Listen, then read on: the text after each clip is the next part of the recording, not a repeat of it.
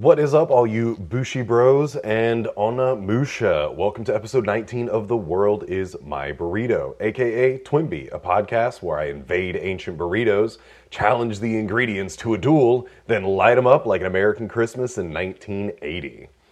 As always, I am your host, Corey T, coming at you from Tampa, Florida on this fine June 30th, 2023.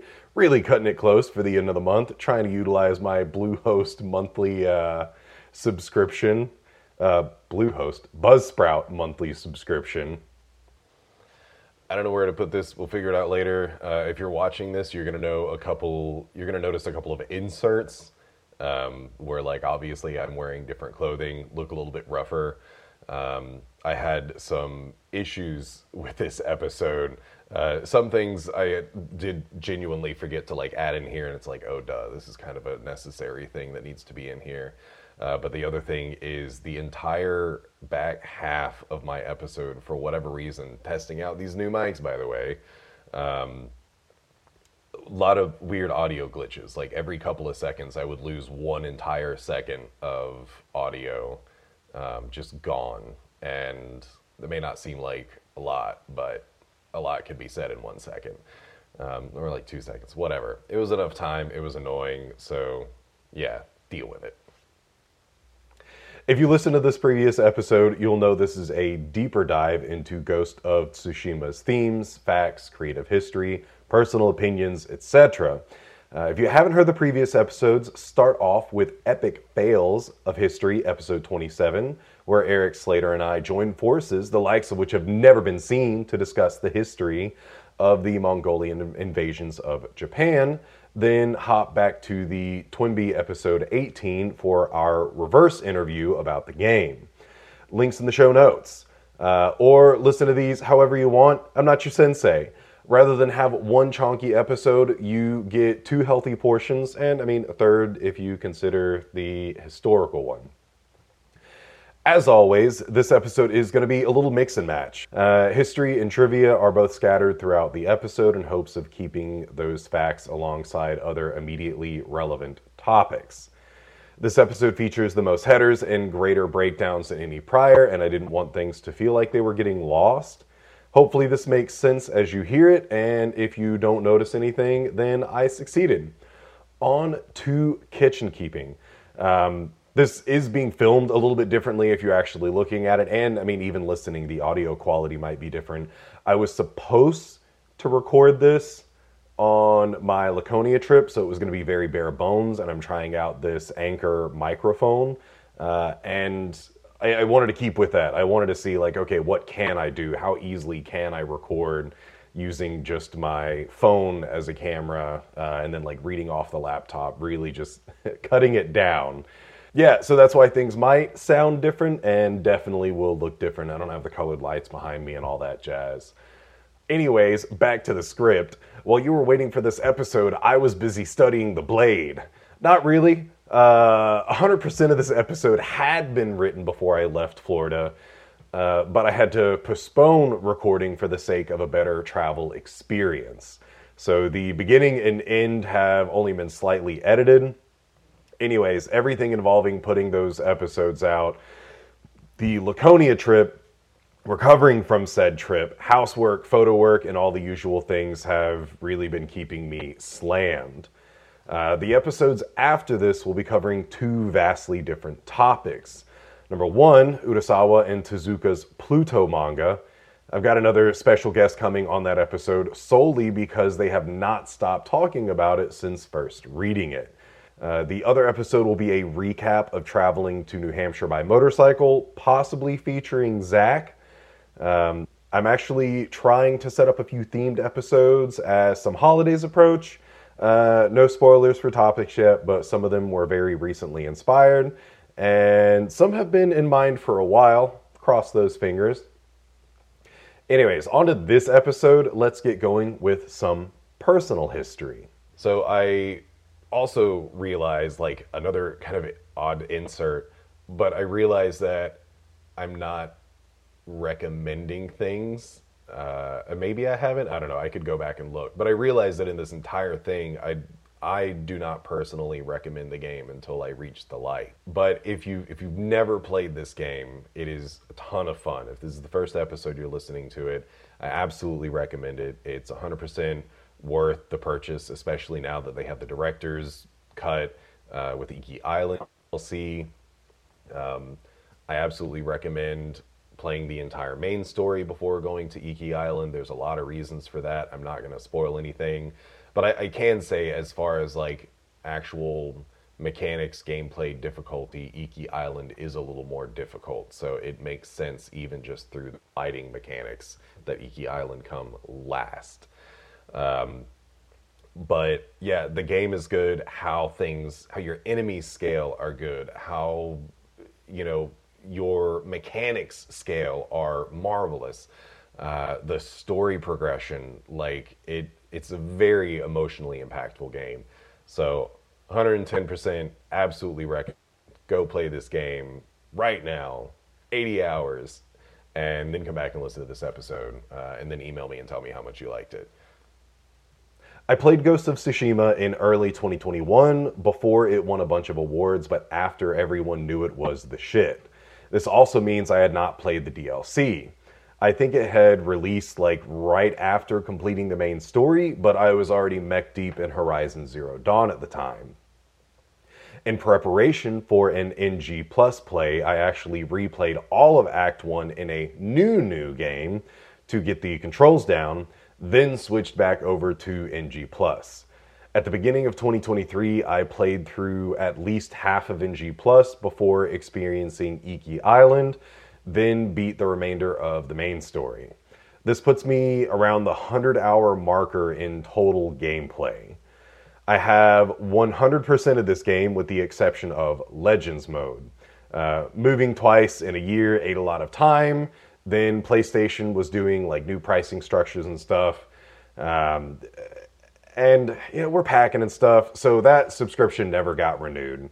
As for personal history with the historical history, there ain't much. This took place during the Kamakura period of Japan, which isn't exactly the most popular period of time.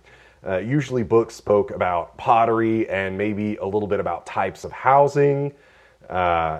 Even now, Japanese historians are still working to uncover more information on this era. It's kind of like the early Viking days. People were too busy living and maybe warring to sit and write out every single act. Heck, maybe they didn't even know how to write, but that's a discussion for a different podcast. I did know general information about the Mongol invasions. However, prepping for Eric's episode was the most I'd ever delved into that topic, and boy, is it a very deep topic that really opened up my eyes. Moving on to world history. If you didn't heed my suggestion by going back and listening to Epic Fails episode 27, then you're just going to have to live in obscurity. I ain't doing it again. But to establish the time period, the Kamakura period was between 1192 and 1333. Long time ago. Before words like ninja and shinobi no mono existed, which is why you'll never hear those words used in this game. Samurai of this time were mostly known for their proficiency with the bow and were great hunters. Weird how that works. The era of the sword was not yet at hand. A lot of history during this area was actually passed on by song, a fact I only learned from Professor Hongo Kazuto during this research. We're about to get into the thick of it, so let's prep you with some game stats. Ghost began development in 2014.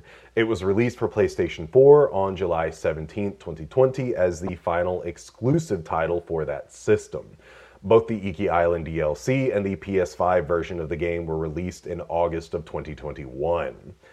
Out the gate, you could play the English dub, the native language, or the Japanese dub, the non-native language for once.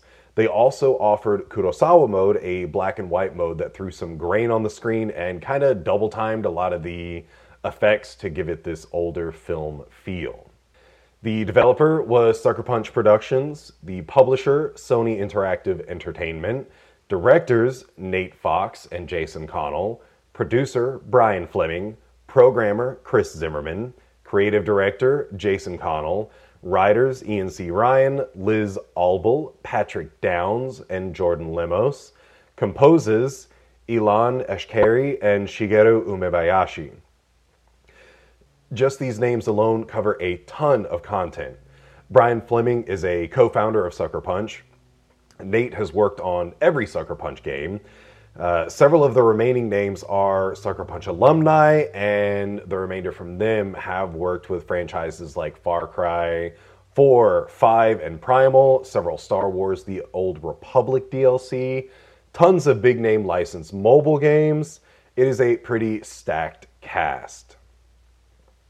The coolest person here is Shigeru Umebayashi, who was a rocker back in the early 80s, then moved on to composing or writing music for 60 Chinese and Japanese films before working on this, his first video game. That's a hell of a list, but here are some of the ones I'm familiar with. Onmyoji 1 and 2, House of Flying Daggers, and Jet Li's Fearless. Honestly, go watch them all. Plenty of other people were involved. However, these were the guys who kept showing up for or were mentioned in interviews. That's why I picked this selection. This is normally the part where I would list all the voice actors, but I only played the game in Japanese because I am a weeb. This also means there are 2 entire sets of actors. Rather than more lists, I'll attach names to those whose faces were used for character models. There will also be a link in the description. With the creative team comes their creative approach. Because we get tons of interviews, we get tons of neat facts, and here are a few. For the design history, Sucker Punch was tired of superhero games and wanted to make something different. They ended up in Japan because they thought the location was cool. They thought the job was cool because a samurai solves problems with swagger and wit, their words. They thought this particular period was cool because what better way to naturally get a player into the right mindset than for the oppressor to be an invader? Sucker Punch brought in experts on fighting, landscape, religion, language, all of it. If you saw something written in Japanese or played the Japanese dub, it was as historically accurate as the modern professional knows it to be. Between the beauty of the land, diversity of the people, and the touching missions, they wanted you to want to save Tsushima. Combat was the hardest mechanic to implement. It took them 6 years to release this game because that had to work everywhere at all times. The only reason this game even got made is because of Sucker Punch's relationship with Sony. The agreement wasn't to make a game, it was to make Ghost. Ladies and germs, now it is time to get into spoiler territory. If you haven't played the game or the accompanying DLC, now's your chance to let this burrito sail for another day. But if you want to risk it all, what does Ghost of Tsushima do that is so special? Well, your journey is the vehicle by which a much greater story is told. More often than not, while you seek others for help, they also use you as a tool to their independent ends. It's the classic, you murder my enemies and I'll murder yours scenario that we're all very familiar with. And while your character is the one to swing the final blade, it was not without others' help. The game was meant to be an anthology of stories, and by calling missions tales, they hoped to convey that it was everyone's story. It's like Ocean's 11 if you could spend more time with each of the gang, and if the end goal was to prevent societal collapse. For this episode, I'd like to cover who the characters are, how the war impacted their lives, and why everyone is some shade of gray. Starting that list is the obvious Sakai Jin. He's you. He represents duty with question. Jin's role upsets the teachings of Bushido. A new threat arrives and old methods don't work. Seeing how overpowered the samurai are, and with the guidance of the thief Yuna, Jin overcomes his apprehensions and begins winning by wandering through the night and stabbing people in the back. He is the hero of the people and the moral gray area. Trivia. Daisuke Tsuji is the face and VA for Jin. He's actually streamed the gameplay before, which is really dope that like a person interacting with it, particularly MC, is playing their own content. I don't follow a ton of like video game VAs or anything, so I don't know how often this happens. Just thought it was really neat that he did it. He was also in the Man in the High Castle TV series, which I haven't watched yet, but that is equally as dope. He's based on Usagi Yojimbo and named after Stan Sakai, who created Usagi Yojimbo, if you didn't know. Jin is obviously directly affected by all of this. A lot of people he knows dies, MC. Second, Lord Shimura, the Jito, or Land Steward of Tsushima. He represents honor. He's stuck in tradition to the worst degree.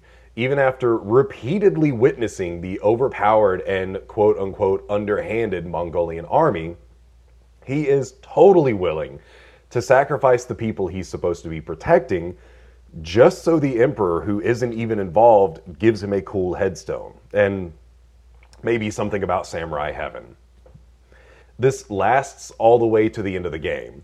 The final choice you make is to either kill your uncle so he stops hunting you, or let him live and be hunted to the ends of the island. There is some hypocrisy here too. I mean, obviously. During the final conversation, he helps you loose a stuck cart that's delivering supplies to the people supporting the ghost mission. He doesn't really care about the ghost so long as it's some peasant, but he does care when it's a trained samurai. If the plebes can pick themselves up by their own bootstraps, it's fine, but you can't get help from your reigning lord, who's the only one equipped with an army trained to fight the enemy. There are a lot more points of like hypocrisy in what Lord Shimura does, like working with pirates, even though he doesn't like you working with pirates. You know, he is very much the hypocrite, but you know, if he would just admit it, he'd be that much more honorable. Anyways, Lord Shimura's helmet has water buffalo horns, which belong to Kuroda Nagamasu historically. Next up is Sadanobu Ishikawa, an archer. He represents a lot of misplaced regret, leading to some mildly unchecked vengeance. He originally taught a dude how to use the bow. Dude turned that skill against the clan Ishikawa worked for. Dude was taken care of. Then Ishikawa was made to honorably retire.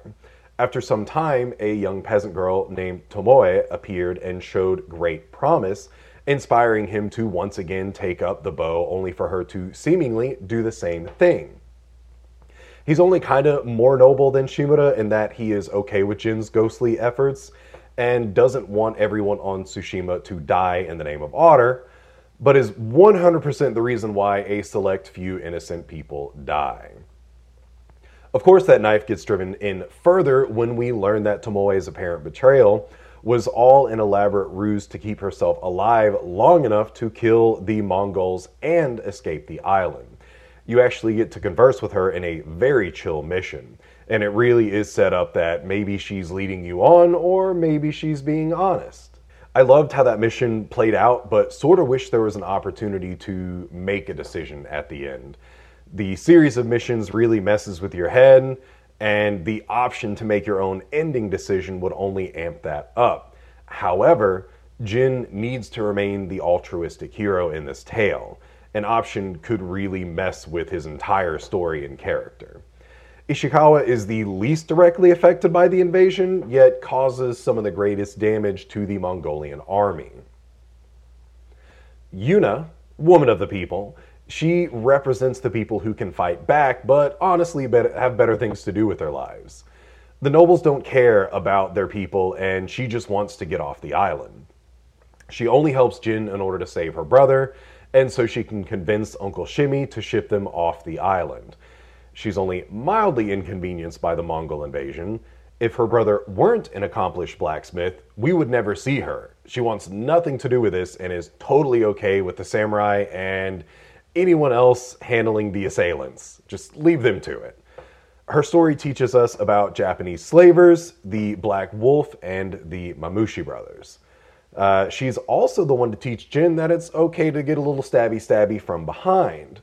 What is the value of honor if you can't accomplish the righteous task at hand? Taka, Yuna's brother. He's the face of the people who want to fight back but cannot. All Taka has are his skills, but he is willing to use those skills to see Jin's goals accomplished. When Yuna reaches her stopping point, Taka steps in to prove that he, too, can be a fighter and directly assist the ghost. He's kind of like the young Syndrome from The Incredibles, only good God does this not in the same way. Taka's death made me tear up a little, both times. When Yuna comes in and starts losing her shit, it felt like a display of how I was feeling inside. Taka was a good man. He is the purest of characters in this game. Pour one out for the homie. Lady Masako Adachi. Oddly enough, she may be the least gray area character here. As noble as she is when you first meet, her story certainly darkens as it unfolds. Masako represents unchecked selfishness, or maybe vengeance, or both.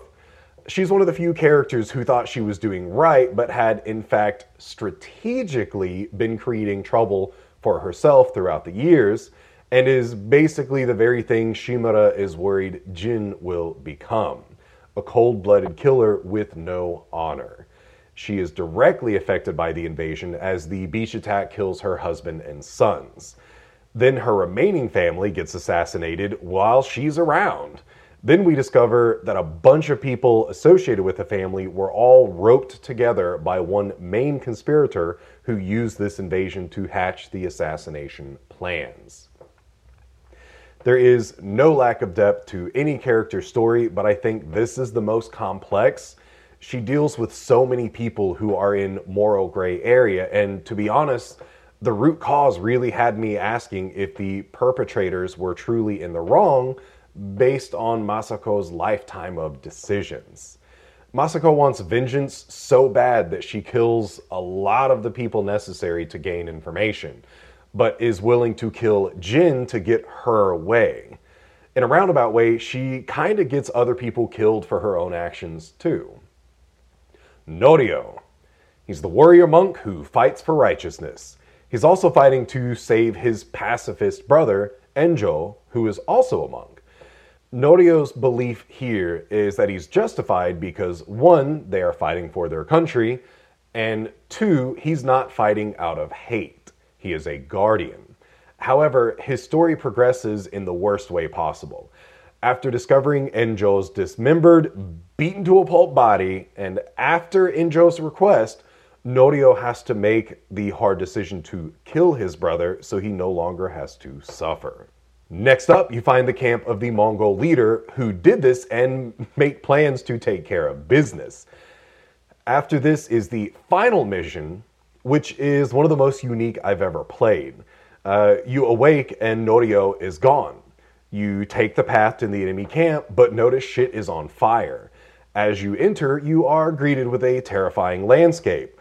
Bodies alighted with fire are covering the ground. Mongols come running out of buildings, also on fire, dying shortly thereafter. Eventually, you reach Norio, who has already completed the task by himself. You never kill anyone in this mission.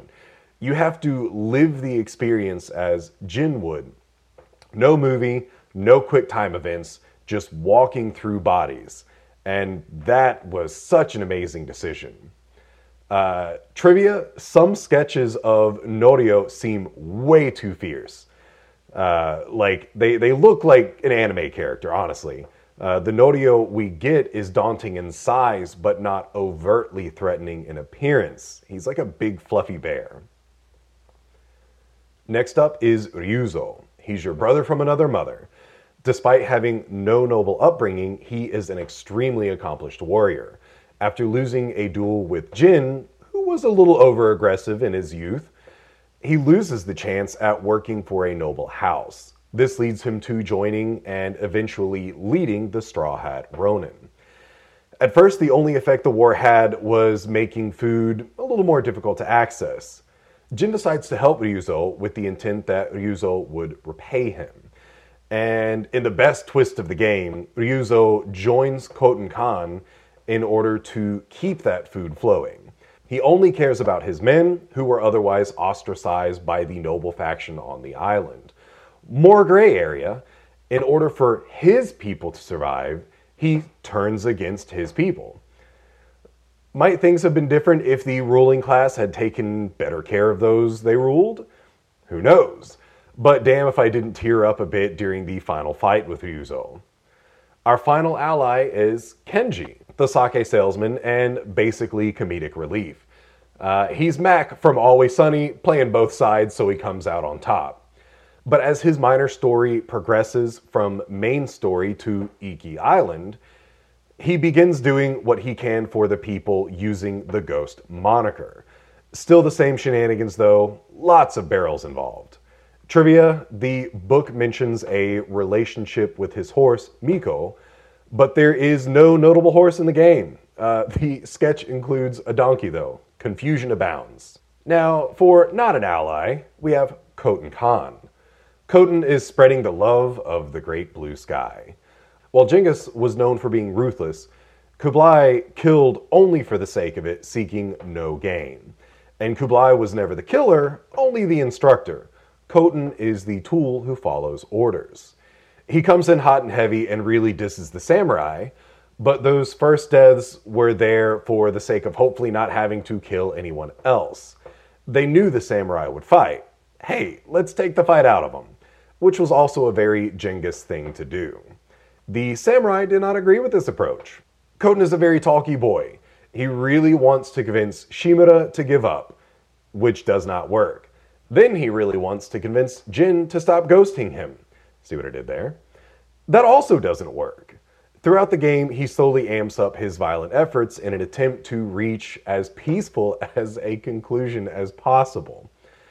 He was always in the wrong as the invader, but props, at least he didn't come in with genocide. He waited until later, worked his way up to it. The American voice actor is Patrick Gallagher, who also played Attila in Night at the Museum.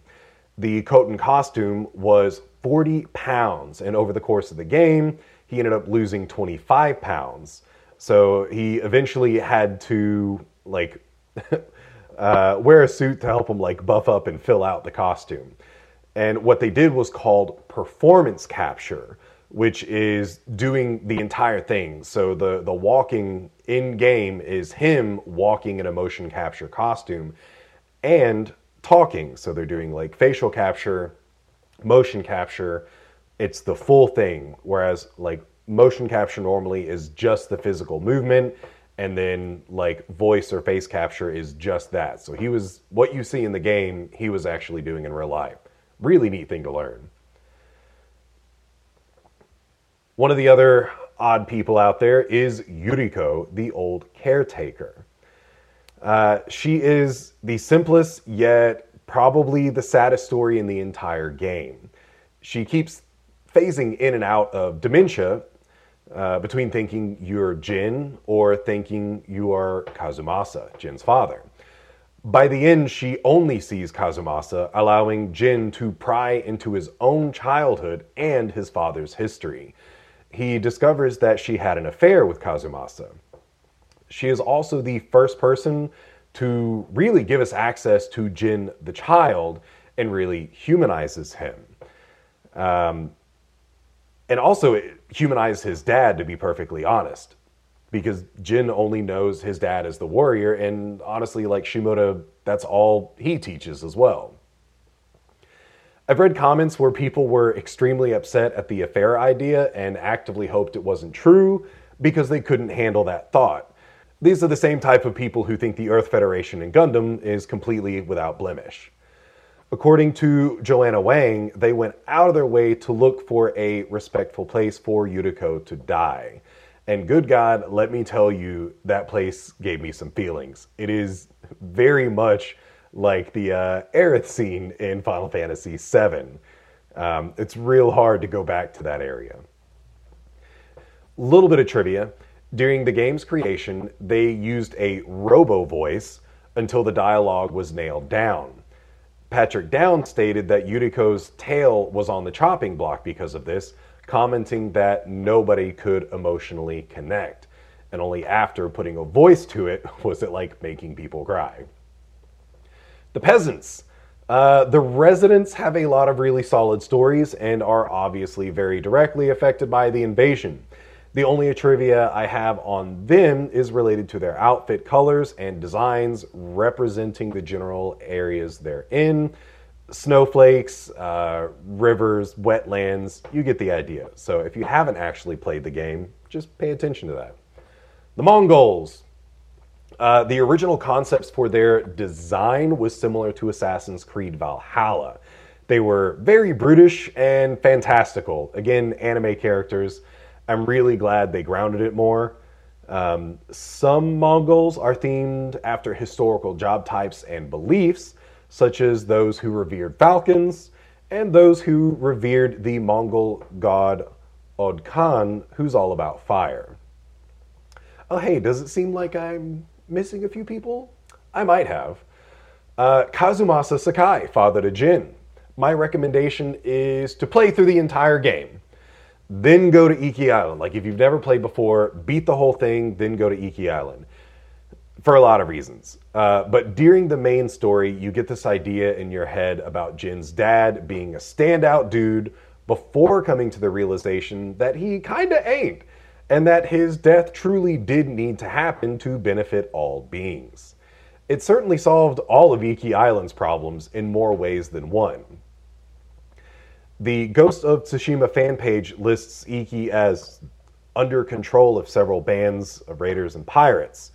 Though, I'm not gonna lie, the people seemed pretty okay with that. Like, the pirates and raiders may not have actually been pirating or raiding themselves. As you wander Iki Island, it seems pretty apparent that the samurai didn't have a huge foothold here. They really didn't care about this place other than what they could get from the people by way of taxes. Kazumasa's invasion was no different than Khoten Khan. They invaded a land that did not recognize them as leaders, and which they did not, in fact, lead. But as a tool of his own lord, he did to the Iki people what Khoten later did to Japan. He seems like a pretty stand-up guy in the same way that Khoten does. He's trying hard to be a good retainer, and then a good lord, then a good warrior, and at the very end of it all, a good father. But with a lot of murder mixed in between those things.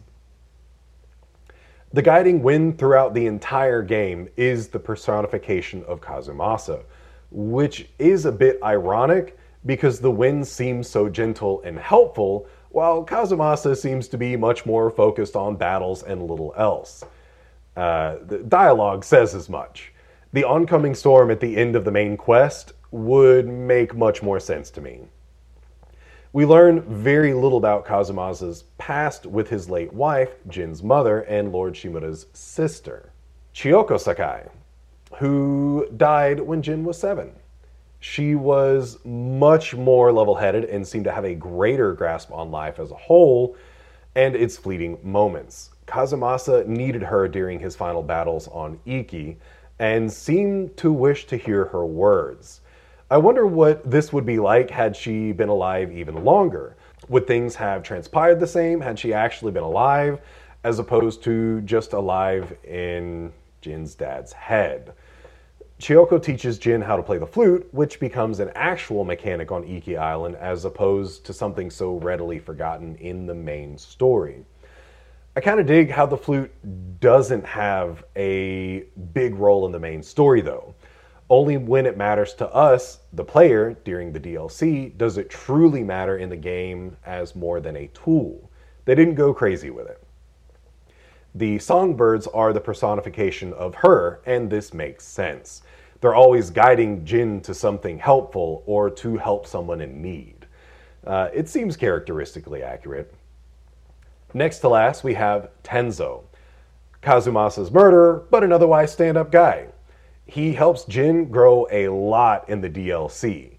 He did what he had to do to protect his people, so it's kind of hard to fault him for the murder of Jin's dad.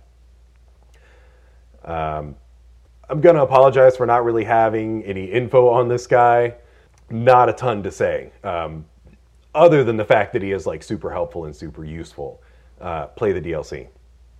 Lastly, Fune. She's the leader of the raiders Tenzo fights for, and her story was also really damn good and tragic. Again, I only did one playthrough of Iki, and Tenzo's impact was much more directly intertwined with Jin's story. The same goes for the Eagle, who is the Mongol in charge of the Iki Island invasion. But most of her reason to exist was to have Jin struggle with his past, which was executed very well. That's really all I have for characters. Holy shit, let's get moving on to book history. Because yes, there is a book. It's just an art book, so call them Mongolian horse titties. From a strictly aesthetic perspective, it's a beautiful book and definitely one of the more interesting things in my collection. The book's binding looks just like that. Pages that were bound together by rope and not so much by adhesion. The pages are beautiful, the colors are beautiful, the art is beautiful, the teeny bits of info are informative, but I honestly only recommend it if you're a completionist. It's cool to see where the game came from, but the game itself is so much more fun to boot up and explore.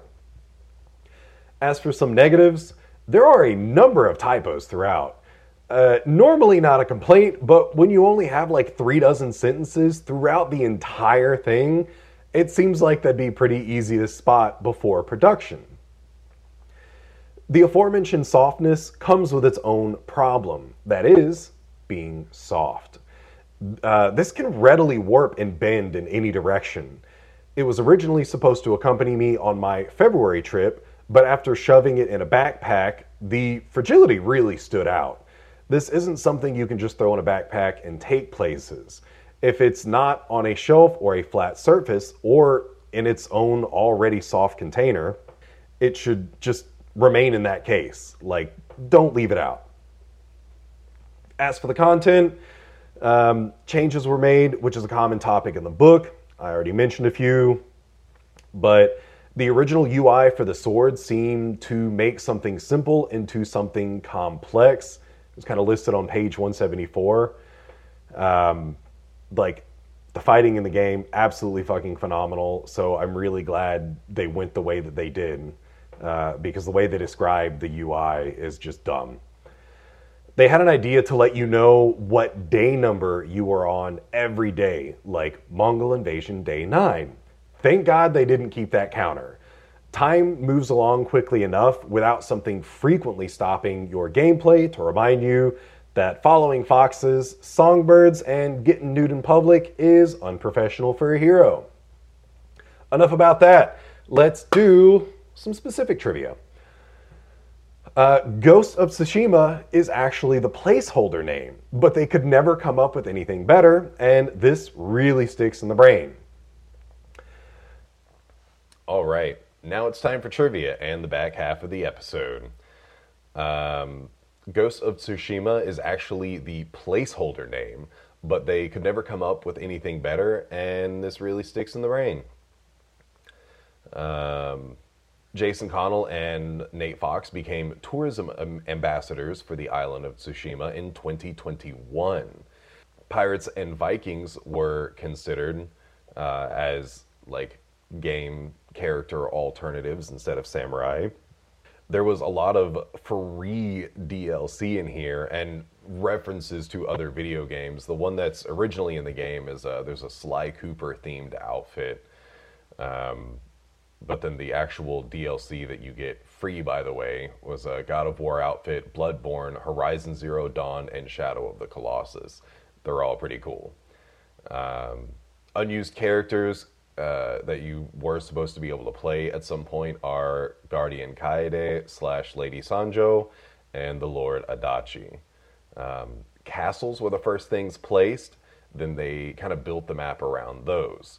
If they built a shrine nearby, they would work out the route later. So I kind of really like how they did the placement there. According to historical records, nobody survived the beach invasion, but that would make for a pretty boring video game.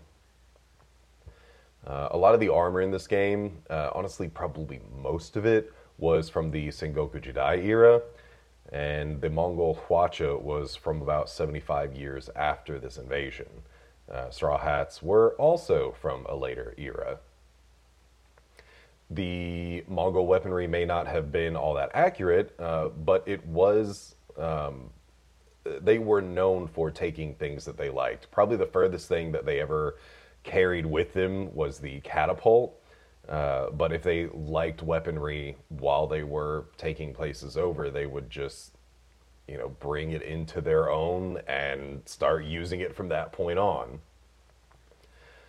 The Hama Yumi bow, or demon banishing bow, was a real object from this era. A lot of the other mythic items or tales are supposed to be real. Unfortunately, there was no specification as to which items they were referring to. There wasn't a unified Japan during this era. There was just reward from the shogun for gaining something. Now, despite winning against the Mongols, the samurai of Tsushima didn't actually gain land or objects. Because of this, the shogun never honored them with any land or rewards of any kind, causing a distrusting rift between samurai and shogun, inevitably leading to the downfall of this ruling system. On this topic of gain and loss, in reality, not much was lost other than Buddhist statues, scriptures, and, of course, lives. Dislikes. This time around, I'm going to start with the dislikes, and because I have to re-record all of this, I'm going to generalize it, because, the list is long, and I'm not doing this again. The first super simple thing is, I do not like the flame swords in the game. Reaching them is fun, but you get them so late in the game that I never really used them at all in the first playthrough. I might have activated them like twice. I'm pretty sure one of those was an accident. That changed only a little during the second playthrough, but with continued use came additional confusion as to why I was even using them. Like, went out of my way to use it, and it's like, okay, why? I don't care. Second, Kurosawa mode. It is a fun mode, but difficult to actually see anything. Kurosawa mode is actually how I first began playing the game on my first playthrough, and it was extremely demotivating during that first post-intro boss fight. There's a camp nearby. You go in there, you get the big baddie out. I thought I had just somehow lost all of my gaming know-how, having come off of The Witcher after 3 years of gameplay. Nope, you just can't really see enemies at night. Their movements aren't telegraphed quite as well. They do still have like lighting effects, but that didn't really help me, especially because I literally just started the game. I don't even know what any of this stuff is yet. They had studio lighting on Kurosawa sets, so I feel like this could have been amended in some creative way. The remainder of these complaints are specifically related to how you earn trophies. And I'm not going to say that these are game-breaking, but if you are a completionist, you might experience some similar frustrations. Songbirds. They become broken later in the game in both of my gameplays. Like where you proc them changes, when you proc them changes, how you proc them changes, where they take you can change, and some of them may not lead you anywhere. Some of them never actually land or don't land anywhere near the thing they're leading you to.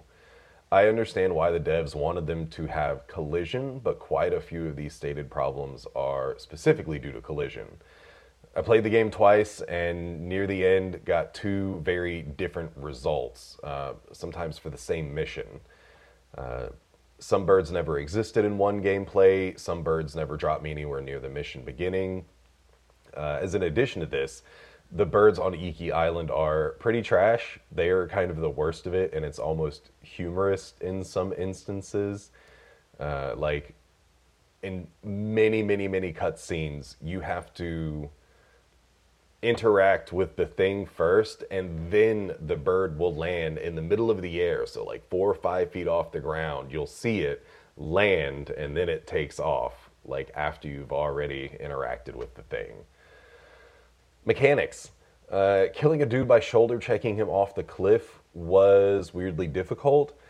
I never accomplished it in my first playthrough and lucked out on my second. As is tradition, the usual result is that after shoulder charging or shoving or whatever your video game mechanic offers, the enemy goes into the yeet animation but stays in the same spot. The other result, specific to this game, is that if you do luck out and knock them off of a cliff, they might just teleport to like a tiny ledge or the ground 50 feet below and take no damage. This same fall would kill you so damn fast. It just felt like you got to hit the right guy at the right time, at the right place to earn this trophy. It's just dumb frustrating. Here's a weird thing that happened during my NG Plus gameplay. More than one, probably like 2, maybe 3 times.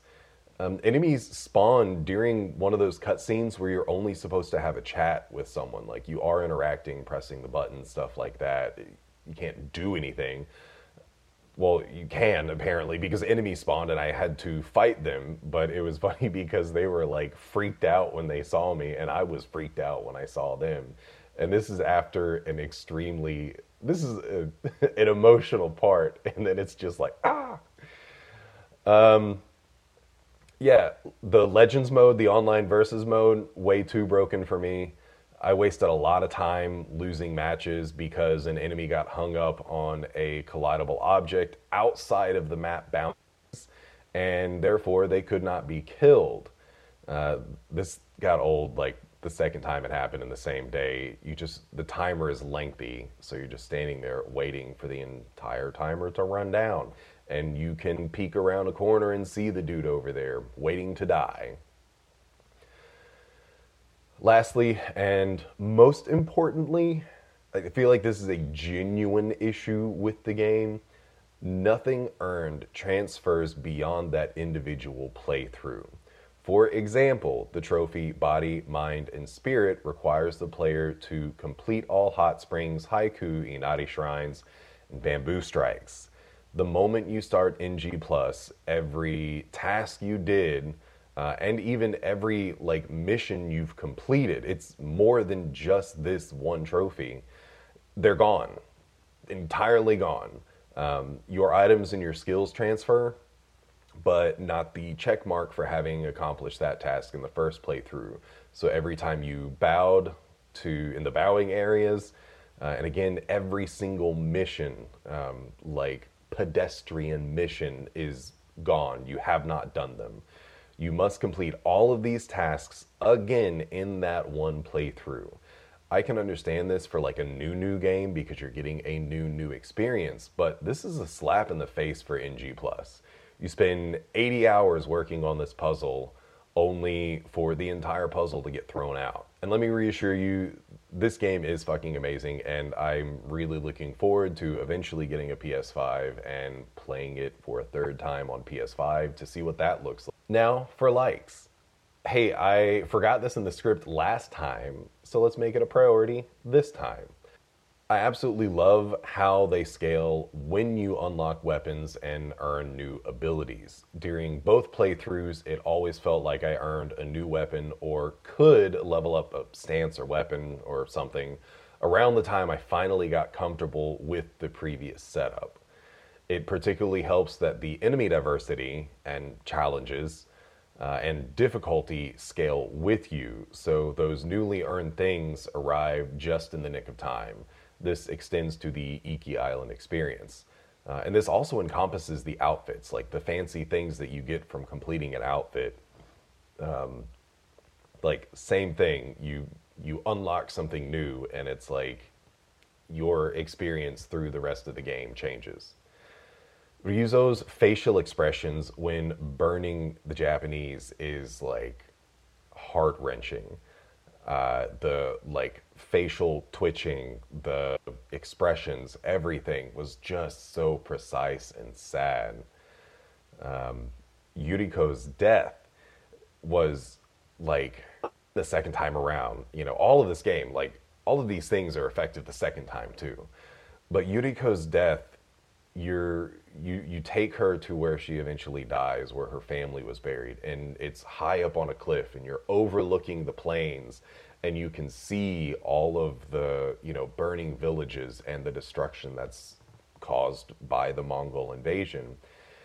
And you have to do the whole like look at something and press X to identify. And when you identify this like burning wreckage, she relates it to good memories. And like, it's so cool because Yuriko does the most for this entire fucking game. She really does. Because you're getting Tsushima now. Like, you get the young Jin, you get the, you know, young Jin's dad. And now you're getting, you've never been here, but now you're getting Tsushima pre-invasion and all of, you know, the neat things that happen in these areas. So yeah, also dope. Shrines themselves were intentionally made to pull you away from what you were doing, and they nailed it. They do always feel like a tiny break in the game. Moving on to accolades. This might be the one time I don't list accolades. And it ain't because it didn't win any, it's because it won enough to be a whole mini-sode. But something worth mentioning is that this is the first game to take place during the Kamakura period. Not even the Japanese have done this. They haven't even made movies about the Mongol invasion. So it's, you know, an American studio that oddly does a couple of firsts for the Japanese. Resources. I've never heard of MobyGames.com before, but they came in clutch with a lot of the game dev names. They don't have the most in-depth biographical information concerning everyone, but damn if their names and job titles throughout the years aren't on lock.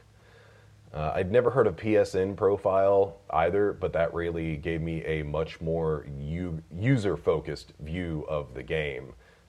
Like stats, gameplay times, trophies earned, stuff like that. It was really cool. News. More of the kaiju in the upcoming Gamer Netflix anime have been released. I'm still hyped for that. Ultraman Blazar releases this Saturday, July 8th. You can bet your ass I'm tuning into that. Skull Island, the cartoon series, released on Netflix. And in the time it took to edit and re-record all this content, I was able to binge it. It is holy shit amazing, particularly if you loved Godzilla the Animated Series growing up. But it is a lot of fun. I'm really excited for a season 2. The other thing that happened in the time it took to release this, Pluto TV has a Godzilla-specific channel. It runs 24/7. The real interesting thing is that it will feature all of the Heisei era films, all the Return of Mothra films, the 90s Godzilla, the series, and more. It's free. Go install Pluto right now and just leave it on in the background. That's what I did all of last weekend. Shameless plugs. The Indiana Jones season on Podcasters Assemble is live. You'll have 4 movies to listen to. And then Zach and I are on a Patreon specific episode we titled Drunk in an RV, where we were 5-6 beers deep reviewing Kingdom of the Crystal Skull while I was in Laconia. We also just did, it'll probably eventually release publicly, but Patreon specific recording for 99's The Brendan Fraser The Mummy. Great movie. So that'll be coming out soon. Hey, if you want to see me in person, this warning is kind of super late at this point, but InfinityCon is taking place at Tallahassee at the Donald L. Tucker. Hey, if you want to see me in person, this is going to be a little bit late, but InfinityCon is taking place in Tallahassee at the Donald L. Tucker Civic Center on July 8th and 9th. I will be covering the event and hopefully doing a couple of small interviews while there. Now it's time for Nacho Business, because it's my business. Brenda and I recently finished all 112 episodes of Yu Yu Hakusho. Let me tell you, what a ride. I love that show and really recommend it. I'd never seen beyond the Sensui arc before. I'd gotten like halfway through. Back in the day, downloading was all you could do to get it if you missed it on TV. So I downloaded it, and one of the very important episodes was corrupt. So I was like, I'm not finishing this without seeing that episode. So I finally got to actually finish the show. This is the third time watching it. The ending is a little bit rushed, but I think everything was handled pretty darn well for how they did it. Hey, I also might do some streaming soon. Maybe. I do have a Twinbee Twitch channel and have already streamed some like Blender tutorials, but games will also inevitably be a thing. So it'll be maybe Blender stuff, maybe photo stuff, maybe gaming stuff. Who knows? Guys, you know, the original script was holy shit, this was a lot, and it turned into more. And it is crunch time, and I have a con to do. Hopefully this makes up for all of the time just talking about its inevitable release. If you want to reach out to me, or follow me anywhere, you can find me on all social media platforms at Twinbee Podcast. That's TWIMB Podcast. You can also email me, twinbeepodcast@gmail.com, if you have any questions, comments, concerns. Tell me, have you played the game? What did you think about it? Give me your experiences. And this could be email, Twitch, Instagram, wherever. But yeah, let me know what you think. But as always, I am out.